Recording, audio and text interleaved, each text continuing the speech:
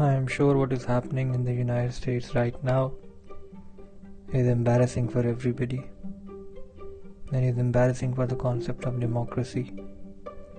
Welcome to another episode of Ideology, and let's talk about what is happening in Capitol Hill. This is going to be probably a kind of first thought or a first-hand opinion when you see such events happening in the United States, in the Parliament.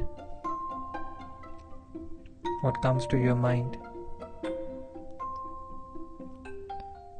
Probably people have stopped behaving, or probably they have been incited to an extent that they have resorted to violence.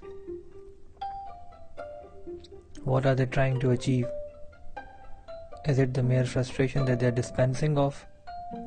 Or is it probably some planned activity through which they are trying to go on with the status quo, that is to continue with the President Trump? But something that comes genuinely for thought is whether this all is happening only for President Trump, or this has some broader objectives to achieve. One opinion is that everything that happens in the United States and around the United States is being controlled by the deep state. And this is very valid, because time and space determines what events lead to. And the second is that this is a mere frustration that the supporters of Trump are trying to show off. I'm sorry, there's some background noise. So the situation will either fluctuate between these two propositions: frustration for not having Trump. The deep state has this script written. Let me know in the comments, in the voice messages, what you guys think about this. Moving on, surely this is embarrassing, because civilized societies do not behave like that. And let me tell you something else. Probably and unfortunately, the vicinity where it's happening is not a civilized society. Most of us believe the United States is kind of a very progressive, civilized, modern state. But unfortunately, such things are happening, and such things are deep rooted in the society. And it is only a matter of time when these things explode. And these things also give us a true picture of the Western democracy. I mean, what kind of democracy is this, where everybody wants a win-win situation and nobody wants to accept the defeat? In fact, it was a mockery of democracy when President Trump was installed as a president. I mean, there is at least some capacity and caliber required for a person to be the president of a certain country, and that to a probably the most resourceful country on the planet. And he was handed over the power that means there is some flaw in the system. The system is unable to scrutinize eligible candidates, and that is the first flaw of democracy. And then on, he vetoed anything and everything he could do. He made every possible absurdity a fanatic, a heretic person like him could do. I mean, he opted out of the climate summit, climate deal.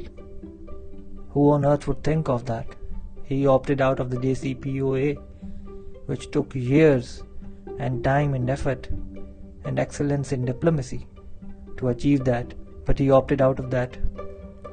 And then he made extravagant defense spending with the Middle Eastern states, who were crushing their own people, who were non-democratic.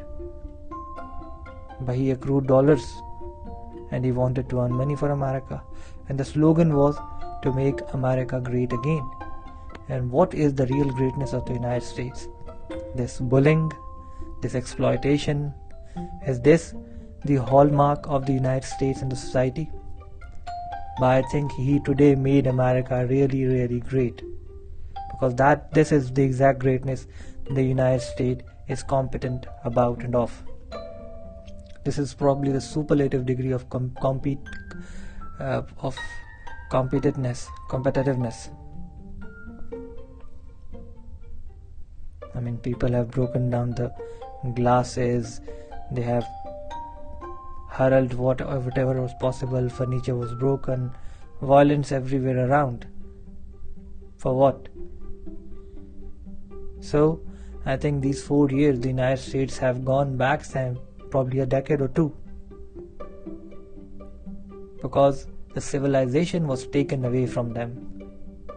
If at all only ends defines the means, then probably these means would have definitely led to what is happening today. So this is a big reminder for everybody living in the United States and around the world. Do not believe in things, do not resort to shortcuts. The right-wing politics, the popularity stunts are not going to work for long. This is going to fire back. This is going to bounce back. This has bounced back. The United States, Washington DC is under curfew because there is no other option. And who knows what is going to happen tomorrow and day after. And then there was this very nice joke, but probably it's a reality that says that since everybody is in lockdown, so United States could not go anywhere.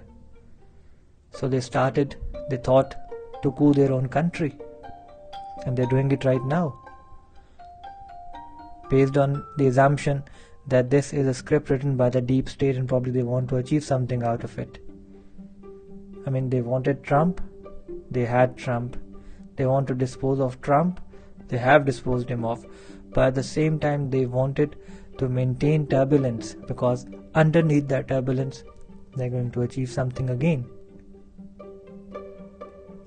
Or probably, as they say, that the Zionist state wants Trump to stay over there or to do something funny which put the whole region into some kind of risk. And you can expect that out of Trump. I mean, before going, he can do anything. So this is something which is ridiculous and an eye-opener. And sane people in the Western society and probably in the American society should think about it. You have got good thinkers, you have got good acumen, you have got good intellectuals. I think you need to revise these things. You need to sit back and you cannot live with these things. The United States cannot afford such things. Rethink before it's too late.